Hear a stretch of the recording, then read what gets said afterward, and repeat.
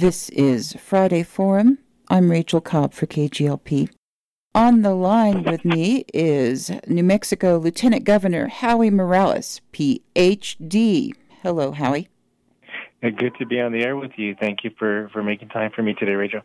Yesterday, there were two press conferences in the area discussing COVID-19 updates and restrictions. One with Navajo Nation President Jonathan Nez, an excerpt of which I'll be carrying in about 10 minutes, and the other with New Mexico Governor Michelle Lujan Grisham. I think you're here to talk about those restrictions that are going into effect, today. Yeah, that's correct. And again, I just want to begin by reminding New Mexicans what we did that got us into a position that where we were recognized across this country as leaders of how to address COVID-19 and to stop the spread. So I just want to remind everybody that the important steps that we took with social distancing, mask wearing, staying at home as much as possible, washing hands, and just looking out for one another was something that we were able to really get a handle of this virus. And as we see the numbers continue to spike at greater levels than we've ever experienced, it's important that we remember what got us to the point of success and to return there as soon as possible. Governor Michelle Lujan Grisham, again, had a press conference yesterday to discuss the updates. And one of the things that both she and President Nez of the Navajo Nation have made is that residents of the area are just getting a little lax with personal protection, going out, visiting major cities where there are hot spots, having social gatherings, family gatherings, which are somewhat risky, and basically kind of flaunting the guidelines. Yeah, there's many factors that have contributed to where we're at right now with these extremely high numbers, and it's important to recognize that being responsible, making sure we're taking care of each other is going to be absolutely key. But with schools starting up, we see the gatherings that may take place as we increase the number of mass gatherings to 10, which has now been reduced back to 5. The contact tracing seems to be leaning towards many of the establishments, like restaurants, that may be areas for rapid response testing that are necessary.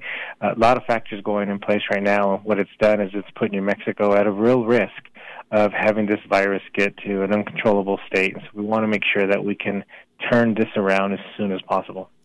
The CDC, Centers for Disease Controls, did come around finally to the recognition that aerosols of the virus are quite prominent, and that if you're inside, even if you're wearing a face mask, you're not completely protected.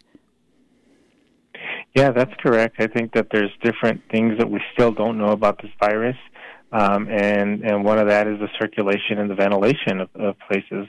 Again, that's why the governor stressed that if at all possible, if people can stay home, we need to do that. We need to make sure that we recognize that we're at a greater threat today than we were in March when we first got our first case.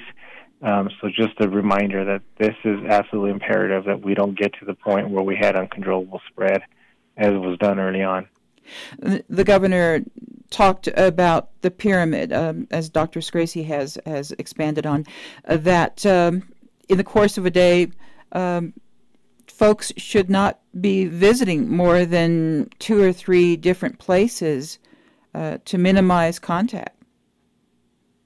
And there's so many recommendations that are out there, and I think that it's difficult as well because people have their daily lives that have to be attended to.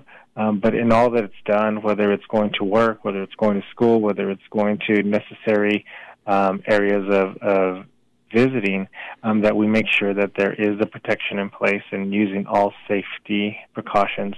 I get it, and I know I'm a parent, and I see the impact that's taking place on children, and see the impact that's taking place on communities, and I feel the heartache of people across the state of New Mexico. But we have to recognize that we have the power and the ability to turn this around once again, and we have to do these things that will make us successful. And I can't stress that enough, because the concern if we don't is an impact to our schools, is an impact to our healthcare facilities, and an impact to our overall safety and well-being of New Mexico.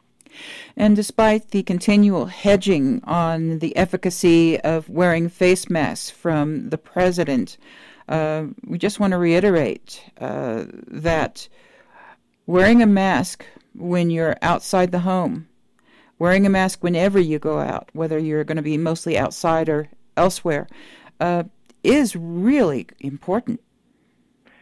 It really is, and it's something that isn't going to take off a lot of expenses to do so. It's things that we can do in our daily practices.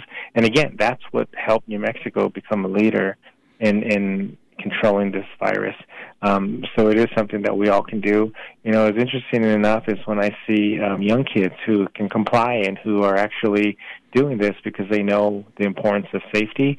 I just want to remind each of us as adults that we have to make sure we practice that as well.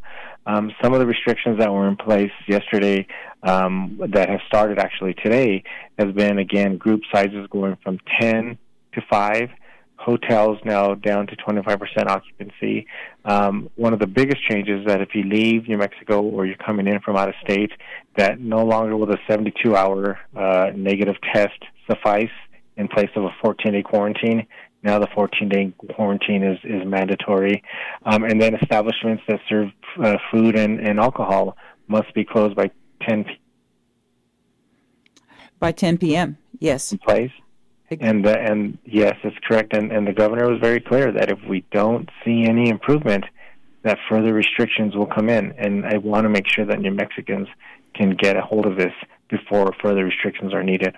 The other thing to stress is that waiting for a vaccine is not the answer to resolving this, that a vaccine may not be available to most people until sometime next year.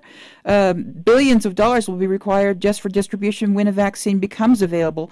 And still, basic protocols, wearing a mask wherever you are, washing your hands for at least 20 seconds or more, using hand sanitizer, socially distancing, avoiding meetings inside, reducing access to large groups. These are all absolutely critical and will remain absolutely critical no matter what vaccine is available. That's true for COVID-19. It's true for the flu. You're exactly right. And all of us want a vaccine. All of us want to get back to the normal life that we once knew and didn't realize just how special that was to us until you've been hit by a pandemic. Coming up in a couple of weeks is going to be Halloween. And I know my son yesterday shared with me, he goes, "Hey, Dad, I heard that Halloween was canceled." And I shared with him, I said, Halloween's not canceled, but we have to celebrate it differently this year. Trick-or-treating, trunk-or-treats, drive-through, Halloween activities, all those are not permitted.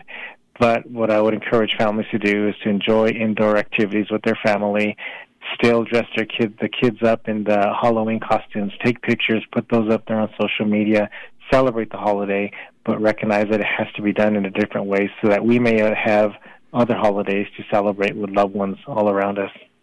And even for those few people that decide they want to dress up, wear your face mask underneath the costume. The fact is, a Halloween mask is not protection. Yeah, that's correct. And again, I think the suggestions that have come from Department of Health and have had that on the newmexico.gov website shows exactly some potential of activities that can be done. I know that I had an opportunity last night to play board games with the kids, and we had a lot of fun. And those type of celebration of the holiday activities, I think, are more needed now than ever, and I would encourage people to enjoy doing that with their kids. Well, thank you very much, Lieutenant Governor Morales. I've been speaking with Howie Morales, the Lieutenant Governor of New Mexico, and I really appreciate your coming on to talk with us today.